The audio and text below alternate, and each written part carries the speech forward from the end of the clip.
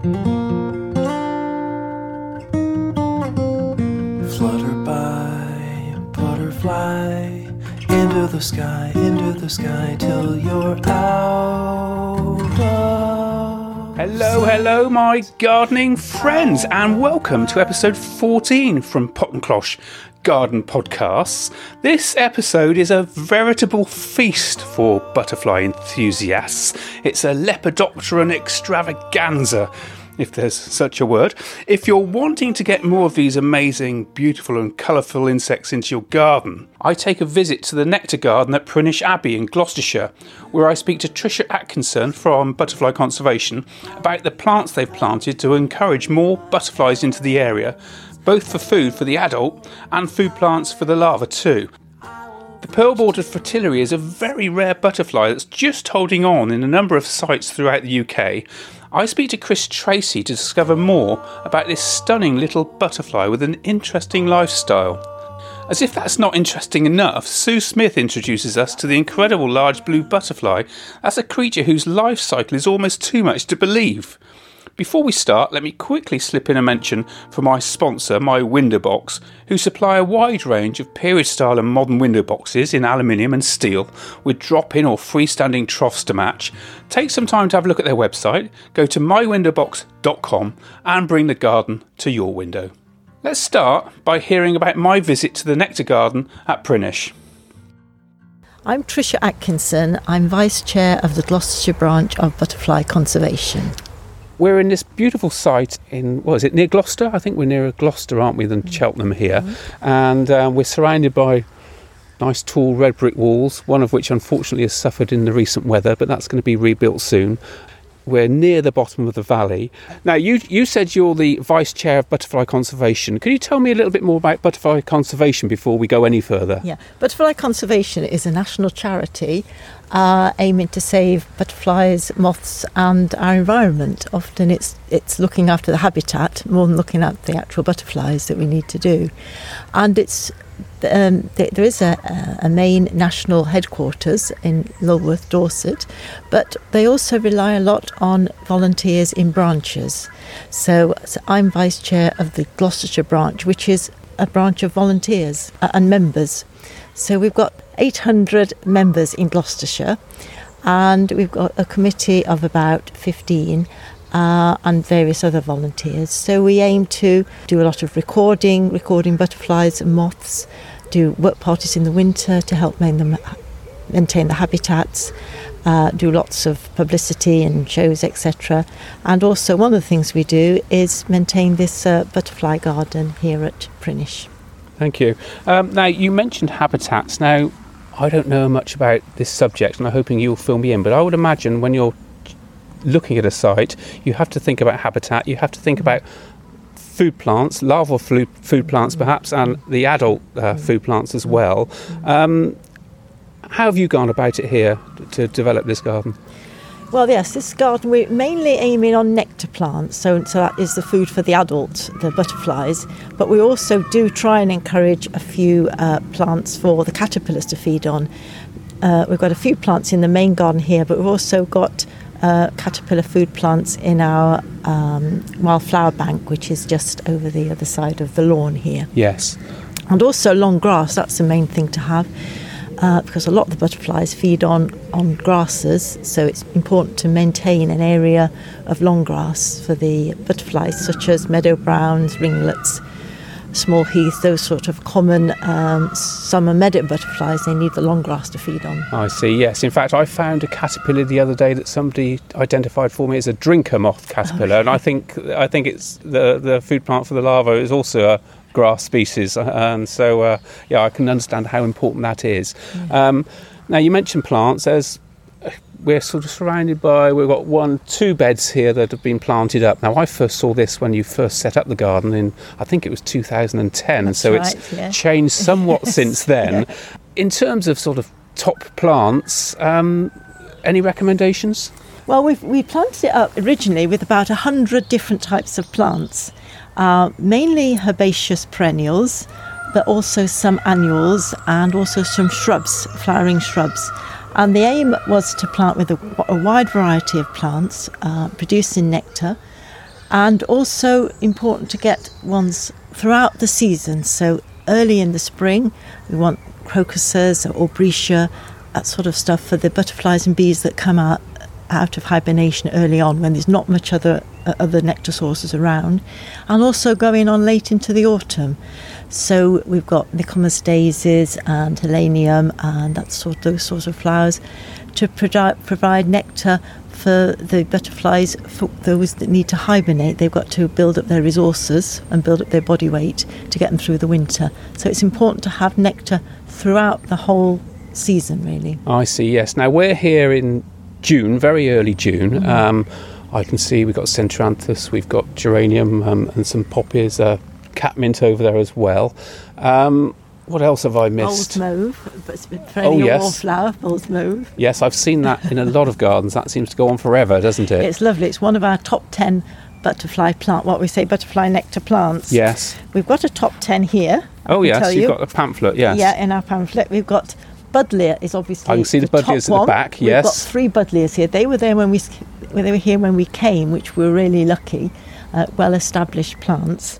But they obviously don't come out in flower till July, August, but they're wonderful when they're out. So Buddleia is important. Lavender, very good especially for bees, but also good for butterflies. Marjoram, got quite a bit of marjoram. Red Valerium, which is the Centranthus. Hebe, it's good. Oh, right, We've got a Hebe somewhere hiding.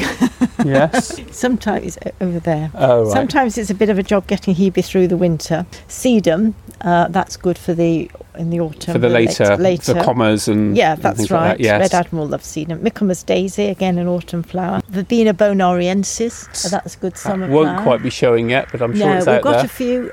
The trouble is, but Verbena bonariensis, it's a short-lived perennial. Yes, so it doesn't always get through the winter, does it? No, we have to keep replacing it, growing on some plants and putting them back out. French marigold, we think is one of our best annuals. It's an annual we plant out every year. It hasn't been planted out yet. We're still growing them on. That's very good. The small tortoiseshells seem to love the red marigold. And another annual that you can sow directly into the ground is Candytuft. That is here. Now Trish is just showing me because they've just had the grass trimmed. It's rather swamped a few plants, but it's in there somewhere. That is very good for gatekeepers. Different butterflies like different flowers, so we find different flowers are good for different butterflies. So again, it's trying to find a range and trying to get a little bit of everything in, really, to give the butterflies the choice. Then butterflies come, they can decide whether they want to go on the Buddleia or the lavender or whatever's out at that time of the year. Now, I've read somewhere that single flowers are preferable to double. Am I right? Absolutely, yes. The important thing is, if you're having a daisy type flower, is to have a single flower. So when I say French marigolds, it's the single type of French marigold, not the doubles. So the single open flowers that are easy for the butterflies to obtain the nectar, because the double flowers are modified in some way and the nectar is not so easily accessible to the insect. I understand some sort of modern hybrid plants don't even have nectar, do Possibly, they? Some are really quite useless to any butterflies or moths. Yes, the more developed they are, the more to please humans, probably the least beneficial they are to butterflies, bees and other pollinators. Now, I just mentioned moths. Has anybody recorded the moths and the butterflies on this site? Yes, we have come with moth traps and recorded. We've got a few records. We haven't got all that many records, so that's something that would be nice to do more of. Sometimes when we have our open days, we set up a moth trap here the night before so that we can show the public the moths that have been caught overnight. And do you know how many butterfly species you've recorded here? Probably about 16 to 20. Yes. I think we've seen all what I call the common garden butterflies. Yes. We've also seen a few uncommon butterflies. Mm. Because we're quite close to the hills up there and to the woods, sometimes butterflies from the woods come down into nectar in the garden. Yeah. So sometimes we get silverwash fritillaries come in. Oh, lovely, yes. Is that the big one? Orange. Because they're up in the woods up there, not far away, so they tend to come here for the nectar. And once we did get a white-letter hair streak coming in to nectar. That doesn't usually come into gardens, but they're up in the trees. They live on elm trees and wych elms, so obviously not too far away, but they'll come down to nectar. And we're very lucky one day to find one of those in the garden. Now, I've already talked about this amazing site with the red brick walls around it and so on. It's part of a monastery, isn't it? Yes. Yes. How did Butterfly Conservation come to acquire it or take it over? Yes, the monastery used this garden as their to produce vegetables and fruit. It was their monastery garden, but they got too elderly. They found it difficult to look after, and they're getting older, and it was just getting more and more derelict. And they found in the end they couldn't look after it anymore, so they employed someone to turn it into something for community use, non-profit making community use. And this person contacted us and said, would we like a little patch of it to develop as our butterfly garden? Oh, right. So this is what we did. And we chose this area because it's near the entrance. It's by this lovely old brick wall. And it always had 3 buddleias in there, which was a big start. Good start, exactly. Now, you've told us all about butterfly conservation itself. Yeah. How can we get more involved? Right, yes, you can join. If you go on the website, butterflyconservation.org, there are opportunities to join. And sometimes they do special offers that you can join for half price or free or whatever. So that's a good way of joining. Or if you come to any event or a show where we're there, that's another opportunity to join then. So you can do things like the big butterfly count in July and August. That's again on the website.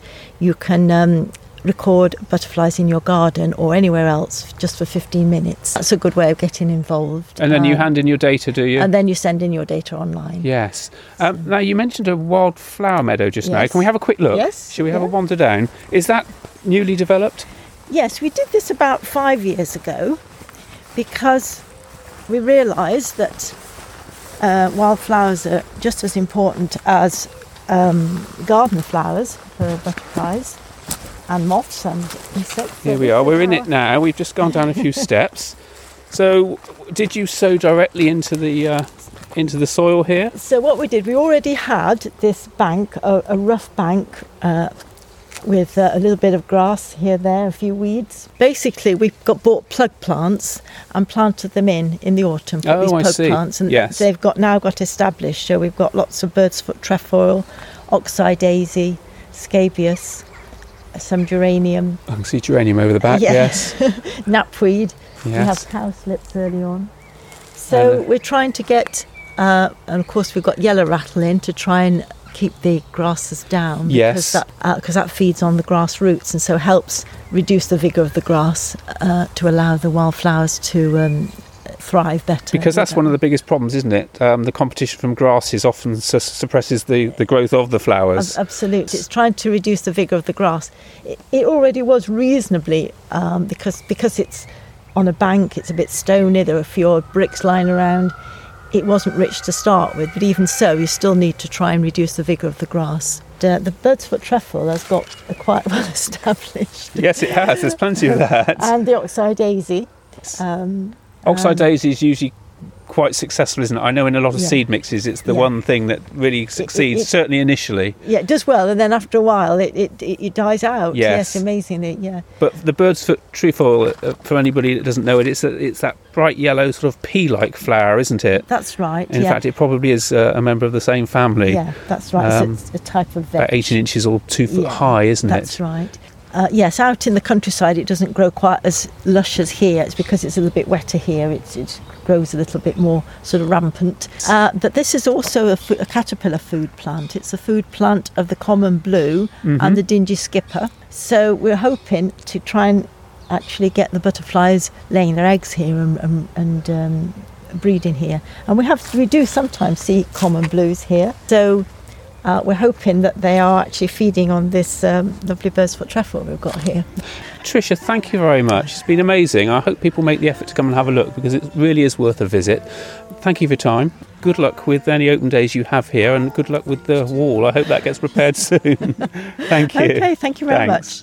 Thank you, Trish. That was recorded a little while ago, and I think after lockdown is eased, I'll be due another visit to see how the site has developed.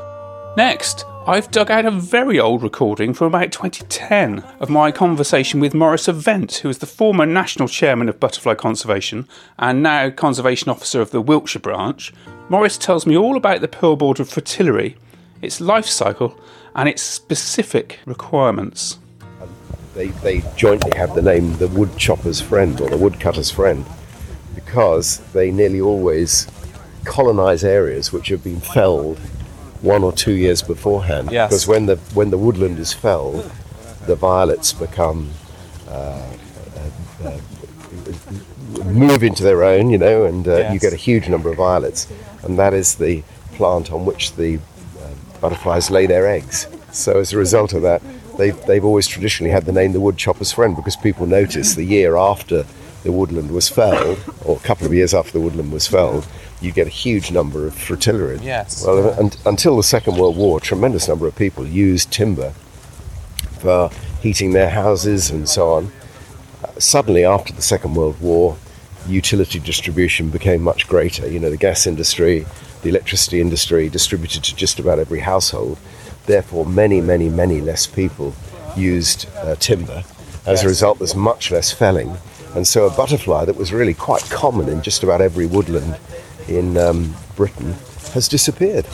So the pearl-bordered, the small pearl-bordered, and the heath fritillary, all of which butterflies weren't all that rare between the two wars, have suddenly become great rarities. So how are its numbers at the moment? I mean, are they improving through conservation? Well, at last people have realised what is needed, but it's quite an odd form of conservation in that you've got to keep felling woodland, and people think conservation is to preserve woodland or conserve woodland in the sense of letting the trees grow, but in fact for this particular butterfly you've got to preserve woodland by dealing with it all the time, by felling it in pockets all the time. Wasn't that the problem they had in the early days with the large blue, where people would sort of buy or preserve areas of pasture and, of course, not touch it? And suddenly that's right. And those close-cropped hillsides that you need were gone. Absolutely right. And I mean, a lot of that was to do with the myxomatosis in rabbits as well, was part of that, because obviously instead of rabbits grazing the grassland, which they'd traditionally done, the rabbits disappeared. And in the lack of, as you say, grazing by farm animals as well, the butterfly disappeared. It needs warmth, and warmth means very short turf. Yes. And without short turf, you have a problem. Yes. So this butterfly we're looking for today, what does it look like? How will I differentiate it between all the other brown butterflies? It's a sort of, what shall I say, it's a sort of bronzy orange-brown colour. Yes. I understand fritillary was a pattern, is a Latin word. Fritillarius was a Latin word, and it described a pattern. And there is also a fritillary flower. That's right. And snake's head. Yes. Snake's head has exactly the same pattern on its surface. That's and so, because when I mentioned the pearl-bordered fritillary to somebody, they said, "Where does that grow?" What sort of soil does it? Well, that's the reason for the confusion. They're both named after a particular pattern. So it's got quite a pattern of darkness on this very bronze-orange wing. Yes. The pearl-bordered and the small pearl-bordered are very similar. The pearl bordering on the edge of the wing is slightly different one to the other. But the small pearl border tends to inhabit damper woodlands, much damper woodlands. Oh, right. We today are looking for the pearl bordered, I believe. Thank you, Maurice. Now, sticking with the pearl-bordered fritillary, I speak to Chris Tracy, who edits the newsletter for Gloucestershire branch of Butterfly Conservation. Chris has become an expert on this butterfly and its particular needs, and looks after it on a site covering thousands of acres. I'm on the Bathurst estate near Cirencester, playground of 18th century poet Alexander Pope, and I'm with Chris Tracy from Butterfly Conservation. Morning, Chris. Morning, Geoff. Now, we were here a couple of weeks ago and we were rather caught out by the weather and by the noise from brush cutters and chainsaws, so we're back today where it's a bit quieter. Chris, tell us what you're doing here and what you're doing particularly for the pearl-bordered fritillary. Well, the pearl-bordered fritillary is a woodland butterfly. It used to be widespread throughout Britain when in the days when they used to do coppicing oaks underneath the oak trees. These days it's in woodland where you have large open clearings where its caterpillar food plant violet grows, and also the nectar plant for the butterflies, bugle. And this combination is quite hard to maintain. So we keep some of the areas open. We take out the bramble, we take out the bracken, we have chainsaws taking down the silver birch that haven't been planted. And the combination then allows the violets to grow a bit more, and we give the butterfly a little more time in each compartment.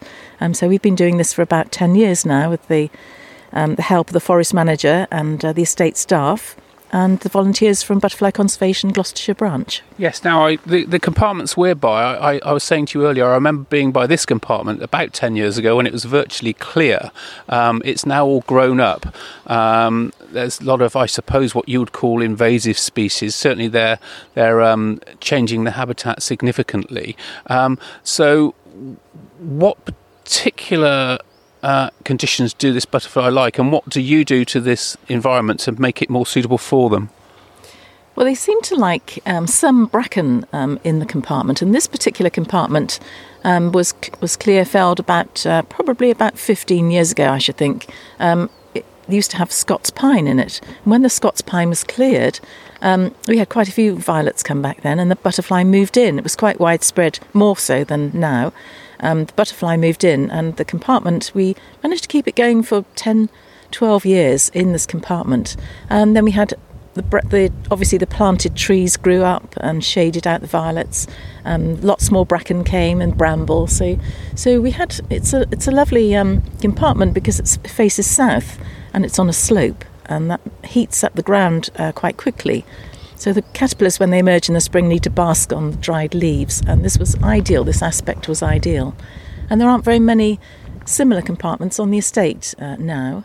Yeah. So it's a constant fight, basically, to try and keep some of this habitat open. Are you following around the foresters as they clear fell certain areas? Well, what we do actually is follow the butterfly. The butterfly is obviously finding violets, so the same compartments have been viable for several years now. So what we're trying to do is find out where the butterfly is and enlarge the habitat, enhance the compartment for it, to keep it there for a while, in the hope that, like in 2011, we had a large population explosion and the butterfly was all over the estate. So we're hoping that will happen again. If the weather conditions are right, it will spread out and there'll be plenty of places for it to go to. Now, what I'm particularly interested in, Chris, is the life cycle of this butterfly. I know things like the silver-wash fritillary have quite interesting life cycles where I think they lay eggs on an oak tree and the little larvae then overwinter and come down onto their food plant. The large blue, of course, its larva overwinters in anthills. Anything exciting about the pearl border fritillary? Well, the larvae overwinter as caterpillars, and we have to be quite careful that we don't just destroy the habitat rather than enhance the habitat, because obviously the caterpillars are there. Now, we're not quite sure exactly. They're not underground. They're sort of low down in the low vegetation. Yes, they go into hibernation as quite small larvae. Then they emerge in the spring when the weather starts to warm up. And if you've ever felt the ground in the spring on a warm south-facing slope down at leaf level, it's actually quite hot. So the larvae come out and they bask on the leaves, and they start then finding small violets and eat their way through the violets and the violet flowers and the leaves. And then they sort of eat and eat and eat, and they go into chrysalis about April time. And Yes. then they emerge mid-May, normally, about mid-May, although it can vary quite a lot, the actual emergence time. Now, as I've mentioned, we're on the Bathurst estate in Gloucestershire. Are there any other strongholds of the butterfly around the country that you know of? Well, we're rather isolated in Gloucestershire. There's a very small colony in the south of Wiltshire. There are some colonies in Wales, South Wales. Also, Devon is a stronghold at the moment, and then you go north. I think Morecambe Bay. So it's a very special butterfly, and the New Forest is a stronghold too, but definitely diminishing, and I think it's gone down by something like 85-90% in the last 20 years or something. So, do you hold out much hope for the butterfly? Because I know there's a lot of success stories with butterflies. Some fritillaries, I think the marsh fritillary, for instance, has done very well recently. What's the general trend, would you say, at the moment? Well, the Bathurst estate, there is about 3,500 acres of forestry here, so there should be enough room for them to spread out and find some suitable habitat. So we've also just found out about a grass control that will control these grassy bits and hopefully kill the grass and allow the violets to thrive. So we're going to try that. I'll just butt in. Chris was just telling me a bit earlier that actually a lot of it's attributed to perhaps the milder winters, where some of the grasses aren't killed off over winter, so you don't get the open ground for the butterfly food plant to flourish. Am I right with that, Chris? Yes, that's right. The grass, a lot of the trouble is the compartments are cleared and they look as though they could be suitable, and then the mild winter comes and just grass keeps growing, so the violets can't grow. Now, you mentioned 3,500 acres. That's quite a bit of space. They've got their own forestry team, but the butterflies still need some help from you. I mentioned a work party earlier. How can people get involved in that or butterfly conservation in general? Well, we'd love to have some more volunteers in our winter work parties, but we normally have 2 winter work parties. We've just completed our second one. So we'd love to have volunteers. Anyone's welcome. The way to find out about the volunteer work parties is through the Butterfly Conservation Gloucestershire branch website. All those events are on there. So if you could just remind us again when people can look out for this butterfly. Well, they usually emerge around the middle of May. But they can sometimes, in good years, sometimes the end of April. They fly for about 4 weeks. So in the middle of May, look out for the butterfly, small orange butterfly. And if you see the sightings, it's good to have a grid reference. I have a free app on my phone called Grid Reference Finder, so I can immediately find exactly the grid spot, and that would be really helpful for us to know where the butterfly is and where we can target our management in the future for it. Thank you, Chris. I wish you success with all the hard work you and your volunteers are putting in.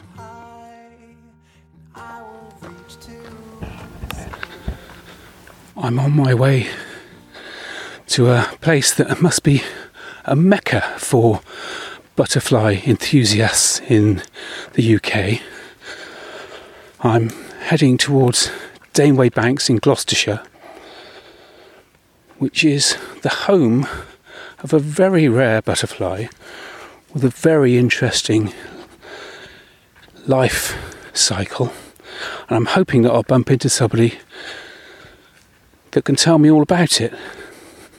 And there is somebody. There's Sue Smith from Butterfly Conservation. I'll go and talk to Sue. Sue, now we're at Daneway Banks in Gloucestershire, and it's an area of sort of unimproved Cotswold limestone, I think, isn't it? Now, of course, what is so special about this site is the fact that we've got the large blue butterfly. Right. Now, can you tell us what is so special about that butterfly? Well, the reason it's so special is that it doesn't just nectar on plants, and caterpillars feed on plants. They're meat eaters, really, because they eat the grubs of the ant, of the Myrmicus sabuleti. So the large blue lays its eggs on thyme flowers, but on this site it also uses marjoram.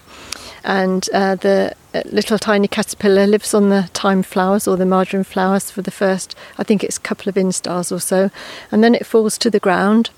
And within minutes, an ant will come along and have a little sniff around at it, and then it might go away, and then might be some more come round, and then at some point the ant gets into a frenzy, stroking the caterpillar with its antennae. And then again, at some point, I think the caterpillar, I heard the other day that it changes the shape of its body, which is a signal to the ant to pick it up and take it down into its ant nest. And these aren't the ant hills that you see, these are ant nests just under the ground. And it stays in there and it feeds off the ant grubs. But because it's taken on the scent of the ant, it's not regarded as a foreigner.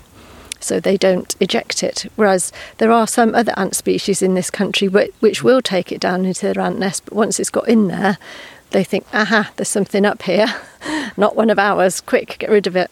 But with Myrmicus sabuleti, they haven't recognised that it's something different. So it stays in the ant nest all through the winter, and it eats the ant grubs, and it turns into a chrysalis in the ant nest before it then emerges in the usually sort of beginning to the middle of June the following year. So it's flying around now, and then it will lay its eggs, and before long it will be in the ant nest, and it will stay there for the rest of the year. Now, it's quite a rare butterfly. What challenges does it face? Well, it is rare, and it actually became extinct in this country in the late 1970s, partly because of myxomatosis and a change in management of grassland. And if the grasses get too long, the ground temperature gets too cold for the ants. So everything has to be just right. The temperature of the ground has to be right. The length of the turf has to be right, and everything has to be just right for them to survive. So it's quite a tricky existence that they have. Yes, so you haven't introduced 2,000 rabbits here, so how do you manage that grass sward? Yeah, so we're actually on Daneway Banks, just outside Cirencester, which is now owned by the Gloucestershire Wildlife Trust, and they manage the site by compartmental grazing. So they've sectioned it off for different areas. So there's different lengths of turf in different areas for different species of things, plants and insects, as well as the butterflies, as well as beetles and things. And they graze it with sheep and ponies. It is an interesting butterfly. It is rare. So you're not here just to look at it. You're here in a way to police it, aren't you? Well, on this occasion, I'm a Gloucestershire Wildlife Trust volunteer warden. And so they have wardens here on the site throughout the large blue season. So there's various sessions that we all come to and sort of walk around the site and try and find out where the large blues are, and we can tell the visitors where they are and see where they've come from and all that sort of thing. So it's quite interesting meeting different people as well as looking for butterflies. Sue, thanks for your time. I ambushed you a little bit. You can get back to your husband now and start looking for the butterfly. Thanks very much. What an amazing creature. A vegetarian that gets the taste for tender ant meat. You couldn't make it up. Well, I hope all these stories have piqued your interest in encouraging butterflies into your garden, or even helping with one of the projects in your area. To find out where you can help out, go to butterfly-conservation.org, where you can find a link to your local branch. They cover the far south in Cornwall up to the Highlands and Islands of Scotland, so there should be a branch close to you. If you've enjoyed this, you can listen to more episodes on my website, joffelfick.co.uk, or where you always listen to your podcasts. I'll leave you with Flutterby Butterfly from Josh Woodward, which is available under Creative Commons 4.0. Thank you for listening, and may your secateurs be well honed, your family safe in these times, and your garden a playground for a whole host of butterflies and moths. I'll see you soon.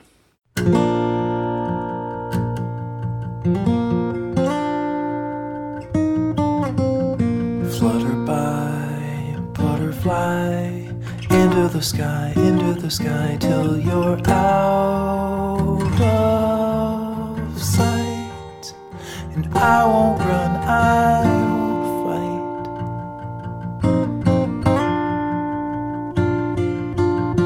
Oh,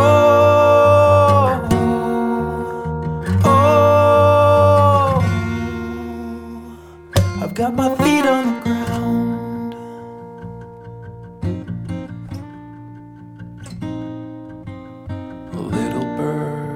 Say the word, I will be there with my hands held high, and I will reach to the sky.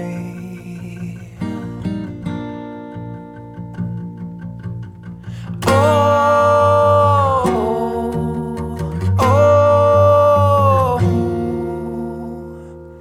I've got my feet on the ground.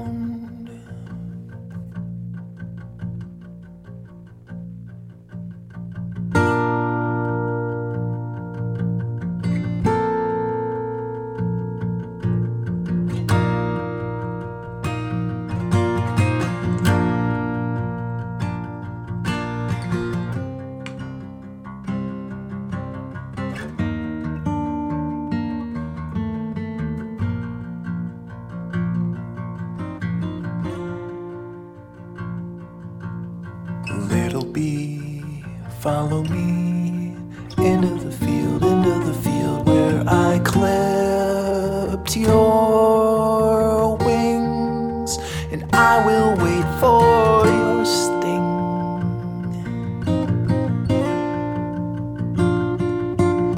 Oh, oh, I've got my feet on the ground.